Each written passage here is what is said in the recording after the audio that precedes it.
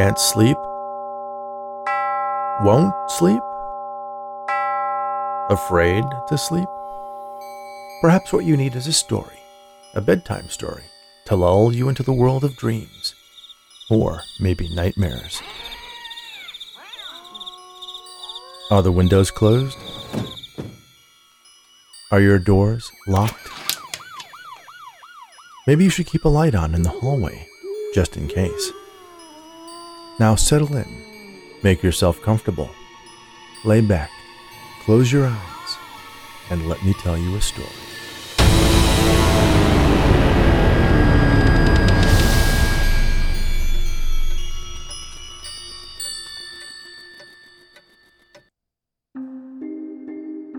Many people like taking a walk in the woods, enjoying the shade of the trees, admiring their stately beauty and the abundance of life that thrives beneath their boughs. Trees are the oldest and largest living things on the planet. They stood by as the history of man has unfolded around them, watching nations rise and fall. What has that tree in your backyard beheld? What atrocities has it witnessed? And what will it do when it's finally seen enough? The Taking Tree. For all her young life, Grandpa had taught Daphne about the trees on their land, the different species, where they grew, which ones bore fruit and nuts, and what the various woods were useful for. When one fell in a storm, or had just reached the end of its time, if it was the right kind, he lovingly milled it into lumber, which he used to make the furniture he sold for a living. The rest they used as fuel for their stove and fireplace. At every opportunity he passed on his reverence for the trees to Daphne, instilling in her his devotion to the majestic forest that surrounded them. It seemed from Daphne's point of view that they went on forever.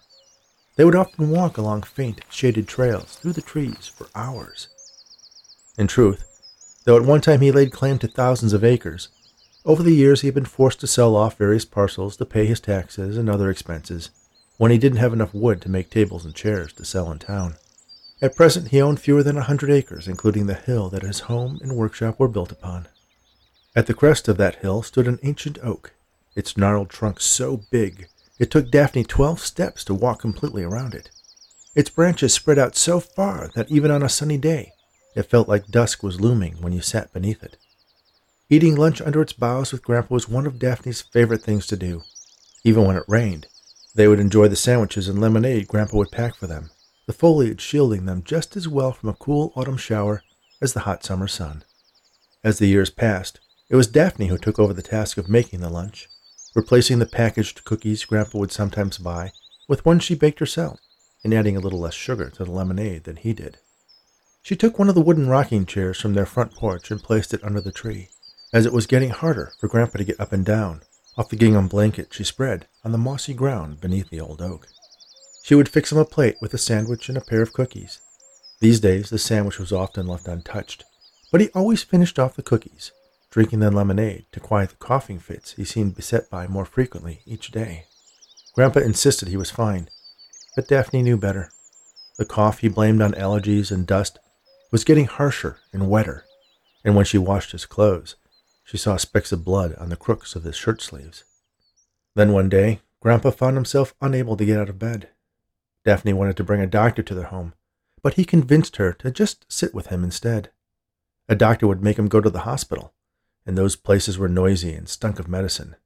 He wanted to stay in his own bed, where the afternoon breeze carried in the scent of the woods and the flowers currently in bloom, and he could see the stately oak atop the hill through his window. Daphne brought his usual lunch into the bedroom on a tray and set it on the table next to his bed. Grandpa didn't even look at it. Not even the oatmeal raisin cookies that were his favorite. She sat on the rocking chair facing Grandpa. His gaze was fixed on the tree, framed by the curtains of his bedroom window dancing in the breeze. "When was the last time I told you a story?" he asked in a hoarse voice. Daphne smiled. It had been years since she had grown out of that bedtime ritual, preferring to do her own reading of the books she regularly checked out of the modest library in town. "I don't know," she replied. "It's been a long time." Grandpa nodded, the movement of his head barely perceptible. "Did I ever tell you the story of the dryads?" he asked. Daphne certainly knew what dryads and hamadryads were. nymphs from Greek mythology that inhabited the woods and protected the trees. She had read about them in countless books and stories, but couldn't remember Grandpa ever telling her about them. "I don't think so," she replied. Grandpa closed his eyes for a moment, then turned to face Daphne, forcing his mouth into a smile. "You never needed to know," he said. "Know what?" "How they can be summoned. People think they are just a myth, but they are real, and there are times when they are needed. And I fear that time may be near." "What are you talking about, Grandpa?" "I thought I would have more time to prepare you before I passed." Daphne fought back a tear. "Don't talk like that. You're going to live forever, Grandpa," she said. He smiled again. "I must pass on what I know. It cannot die with me, as I fear I am the last person on this earth to know how to summon the spirit of the tree." "You should rest, Grandpa. Don't try to talk. Save your strength." She reached out and placed her hand on his. His skin felt cold and papery. He grabbed her wrist with a force that frightened Daphne. The scars earned from decades of woodworking that formed a lattice along his forearm seemed to whiten with the strain. His eyes were wide open, and a sense of urgency shone from their dark pupils. "Listen to me.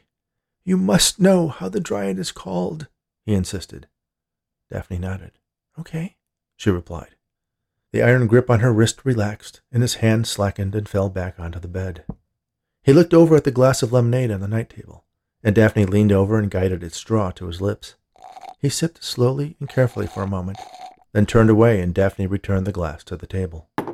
Grandpa took a deep breath. It seemed like he was going to start another coughing fit, but instead he turned his gaze back out toward the old oak. "You must take an acorn from the tree before it has a chance to fall to the ground," he recited, as if he was passing on something that was told to him generations past. "Then dig a hole under the branches of the tree, but where it can see the light of the full moon when it rises." Daphne couldn't make sense of what he was saying, but she listened intently anyway. "Do not wet it with water. You must use blood." He turned to face Daphne, a desperate look deepening his wrinkles. "You must use blood," he repeated. "Enough to soak the ground." He swallowed dryly. Daphne reached for the glass of lemonade, but he waved her off. She sat back, contemplating whether she should fetch a doctor despite Grandpa's wishes. He continued speaking as if talking in his sleep. "From an acorn sown in this manner will come the spirit of the tree, the dryad, and she will protect it and all the trees of the forest." His voice trailed off. Daphne had a sudden fear that he was dead, but then she saw his chest rise slightly, then fall again. And when she placed her fingers on his fragile wrist, she could discern a pulse. She sat there, just watching him sleep, rocking back and forth in the chair, hewn from the wood of a tree from his own forest. It rained that night, a storm that lasted from the last light of dusk until the sun finally broke through the clouds again at dawn. Daphne went into the kitchen to put on a kettle for tea. It wasn't until she had lit a fire in the old wood stove and sat down at the kitchen table that she noticed the back door was open. The threshold was still damp. It must have been open all night. Had someone broken in? Or had someone gone out? Daphne rushed to Grandpa's bedroom. The bed was empty. She ran back to the kitchen and out the back door. In the rain-soaked ground was a muddy trail, as if something had been dragged through it, bending the sparse blades of grass, leaving a rut that led up to the hill toward the old oak tree. Daphne followed the trail. "Grandpa," she shouted, "are you out here?" The tracks grew fainter as the grass got thicker, but the direction they were headed was unmistakable. At the base of the oak's trunk was a damp, dirty lump. She picked it up and discovered it was Grandpa's pajamas, soaked in mud. But where was he? Daphne stood at the base of the tree, glancing around the clearing that surrounded the hill for Grandpa or any signs of where he had gone. But there was nothing. How far could a sick, naked old man get? She wondered. "Grandpa," she called into the stillness of the morning. "Grandpa, where are you?" An acorn fell from a high branch and hit her on the head. She looked up, expecting to see him nestled up in the branches, grinning at her, ready to jump down and laugh at the grand joke he had played. But all she saw was the twisted ancient branches older than the United States, Grandpa had told her, with their shiny, pointed leaves and acorns dangling. Then she saw something else, something she'd never noticed before. A large burl, at least 6 feet across, set into the trunk about 10 feet off the ground. It must have been there for decades to have grown so large, but for some reason this was the first time she had seen it. Maybe she had never looked up at that spot before, or maybe there had been branches covering it that had fallen away. Then she looked down at the pile of dirty pajamas and underwear, wondering just where Grandpa had gone. It was about a month after Grandpa disappeared when the man showed up. Daphne saw him out the kitchen window. He emerged from the woods, pausing to inspect the trees. When he entered the clearing and saw the grand oak perched atop the hill, he cinched the straps of his backpack and strode directly toward it. Daphne went to the hall closet and took out the shotgun Grandpa kept tucked behind the winter coats and boots. She settled the weapon into the crook of her arm, then headed for the back door and set herself on a course for the tree. Her distance was shorter, and the man didn't seem to notice her approach, as his eyes were fixed on the towering trestle of foliage. Once he was close, she racked the shotgun. Its distinctive sound caught his attention. Daphne wasn't aiming it at him, but he raised his hands regardless, attempting to show he meant no harm. "Hold on there," he said in a surprisingly disarming voice. "No need to shoot. I surrender."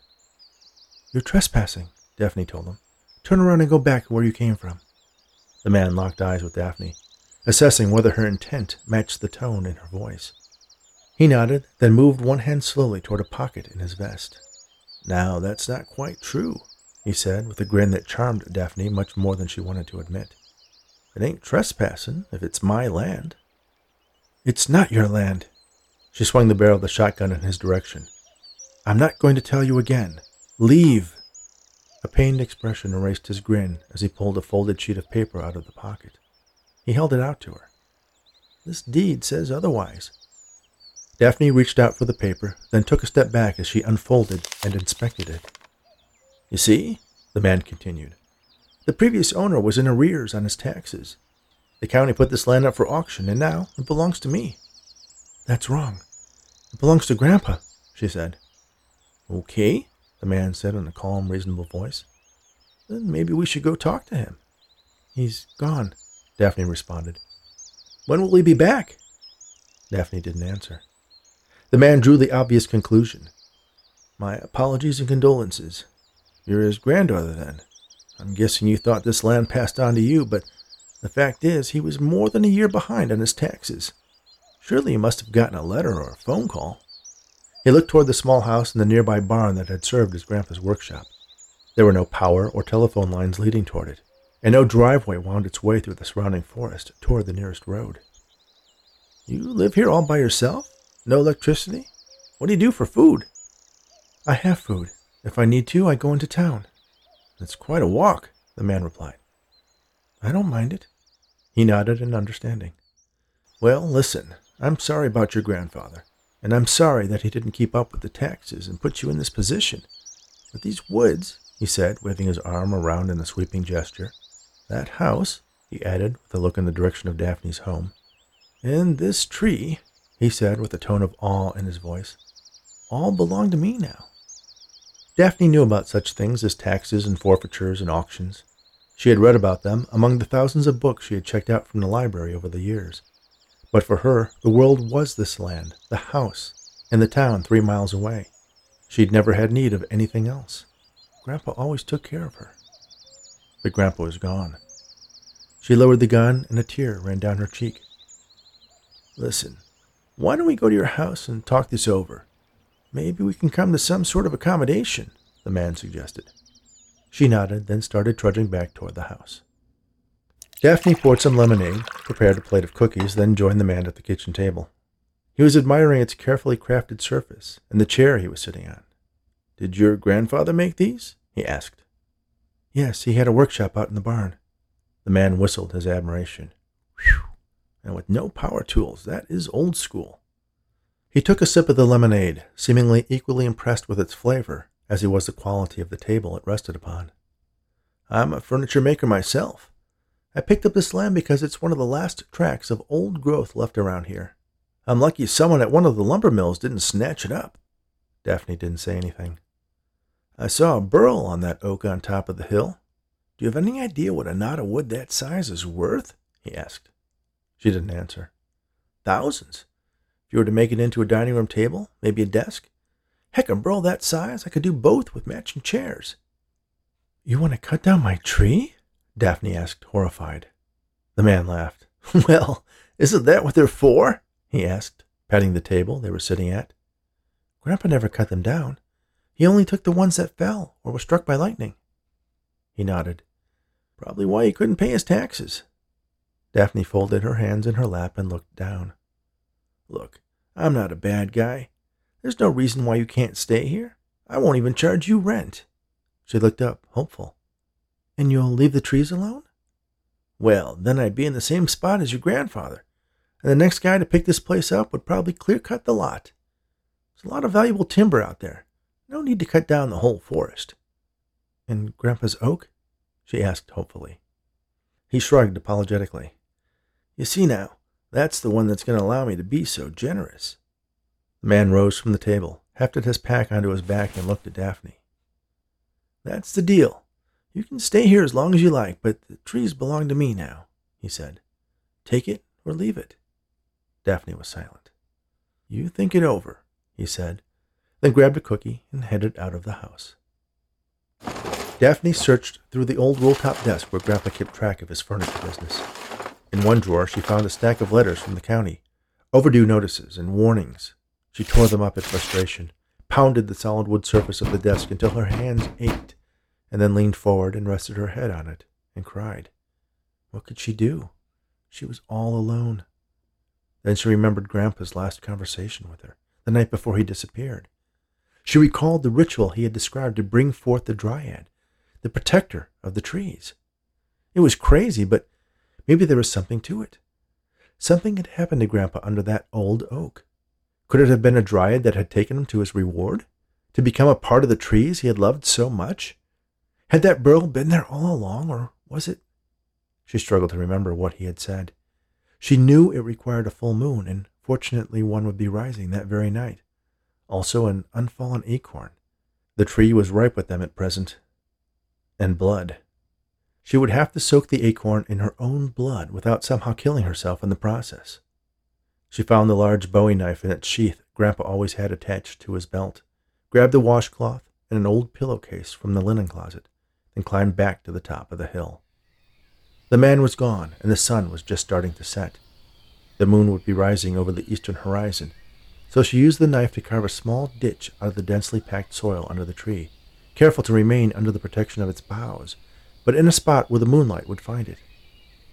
Then she searched the branches for the perfect acorn, one that wasn't still green but instead plump with promise. She carefully plucked one from its branch and nestled it into the rent earth. Kneeling, Daphne positioned her arm over the hole, then ran the razor-sharp blade of the bowie across her flesh. The cut welled with blood, but little more than drips fell upon the acorn. Daphne pressed the point of the knife into a spot halfway between her wrist and elbow, and pushed it into her flesh. She ignored the pain and sliced toward her elbow just an inch or so, then withdrew the blade. Blood quickly pooled on her arm. She positioned the wound directly over the acorn, then let the blood spill into the ground. There was so much. Within seconds, the acorn was submerged in the thick red liquid. She grabbed the washcloth and pressed it against the wound. It was instantly soaked, transforming the white terrycloth fabric into crimson. She grabbed the strips of the pillowcase she had cut earlier and wound them tightly around her arm to the point of being painful. The bleeding seemed to have slowed, if not stopped completely. She tied the remaining strips around her arm, then covered the acorn in its ensanguined furrow with dirt. She felt light-headed and laid back, staring up at the gnarled bark covering the burl on the great oak's trunk as darkness enveloped her. The sound of a loud diesel engine woke her. It was morning. She looked around but couldn't see its source. Then, a great yellow machine crashed through the woods, heading straight for the hill. Daphne pushed herself up to a sitting position, causing a wave of pain in her left forearm. She gazed at the makeshift bandage, then looked at the spot where she had planted the acorn and watered it with her own blood. It was just a patch of ground. What did she expect? A magic seedling? That a wood nymph would grow from it? Grandpa was just a crazy old man after all. The sound of the excavator climbing the hill grew closer, then stopped altogether. Daphne got to her feet and looked over at it. Its folded arm with a toothed bucket at the end of it was nearly 10 feet tall. The man, who was now the land's owner, cut the engine and stepped down out of the cab, then unstrapped an enormous chainsaw from the back of the machine. Its blade was nearly as long as Daphne was tall. "Step away, little girl," the man said condescendingly. The friendly overtures were gone. He was single-minded in his purpose. "I checked in town. The old man who owned this place didn't have any children, let alone a granddaughter. I don't know what kind of sick relationship you two had, and I don't care. But you don't want to get in my way." With a practiced motion, he grabbed the pull handle and let the momentum of the saw falling away from him, combined with an upward yank, bring the mighty machine to life with a gasoline-powered roar. Daphne shook her head, helpless. She rushed toward the tree and set herself between it and the man. "You think I won't do it? This is my land. That is my tree, and you are the one trespassing. I have every right to cut right through you," he swore. Daphne felt a well of emotion rising up in her, starting at her feet, then up through her gut, all the way to her head, a level of anger she had never experienced before. It felt like power, as if her feet were rooted to the ground, and she was as immovable as the oak behind her. Strength coursed through her veins, and determination hooded her eyes in a way that gave the man pause. An acorn hit him on top of the head, surprising him. Then another dropped, landing on his shoulder. He looked up and a half a dozen more showered down on him, causing him to almost lose his balance. He raised the long blade of the chainsaw and cut through the nearest bough, as if it was a hot knife slicing through butter. The branch crashed to the ground. Daphne felt a pain in her arm, as if it had been cut from her body. But when she looked at it, it was still there. She curled her hand into a fist, and a torrent of acorns released from the branches above the man, pelting him with 100 hard nuts. He backed away and tripped over the branch, losing his footing and his grip on the chainsaw. He landed on the hard ground heavily, his face inches from the sharp teeth of the saw. He scrambled to his feet, picking up his tool, and opened the throttle until its roar was deafening. Daphne held her ground, both her fists now tight balls, her feet anchored tightly in place, waiting for him to strike. The man advanced with the chainsaw, its whirring chain so close to Daphne she could feel it throwing off small drops of oil toward her cheek.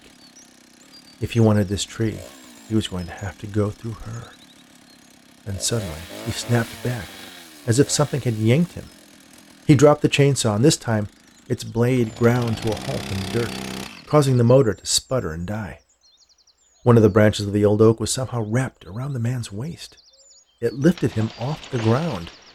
More branches got a hold of his arms and legs as he struggled wildly against them.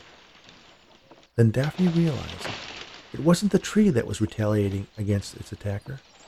It was her. She was orchestrating the movement of the oak's limbs, passing him from branch to branch until he was pressed against the trunk of the tree, right above where she was standing. "Who are you?" the man asked, as the bark of the old oak started to engulf him. "I am the dryad of this tree and this forest," she answered, and she instantly knew it was true. The reason her ritual hadn't called forth the wood nymph was because the dryad was her. Grandpa hadn't told her what she needed to do. He was recounting what he had done. It was Grandpa who had summoned her from the tree, then raised her as his granddaughter so that she might protect the forest when this day came. The man howled as bark grew over his neck and ears and eyes until he was silenced when wood filled his mouth.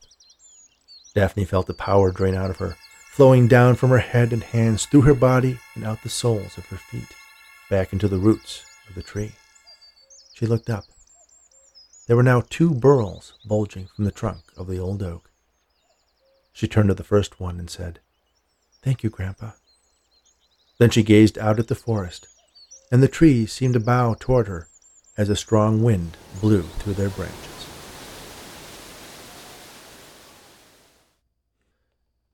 Thank you for listening to The Taking Tree, written especially for the Bedtime Stories for Insomniacs Fiction podcast by Rich Hosek. Please remember to subscribe on your favorite podcast app or Audible. Rate us on Apple and Spotify, and share these stories with your friends or anyone who enjoys audiobooks. Speaking of audiobooks, if you're a fan of the paranormal, Near Death, A Rainy Day Investigation, is currently being serialized on this very podcast. New chapters are posted weekly, and you can find an entertaining review by Tom Baker on the 1 Hour Book Club podcast. If you're looking for other original story podcasts, check out asreadbyme.com. They have an eclectic mix of fiction, poetry, and essays that are sure to keep you entertained, all read by the authors. You can find out more about this podcast and the host of Bedtime Stories for Insomniacs at richhosick.com. Thanks again, and all the very best.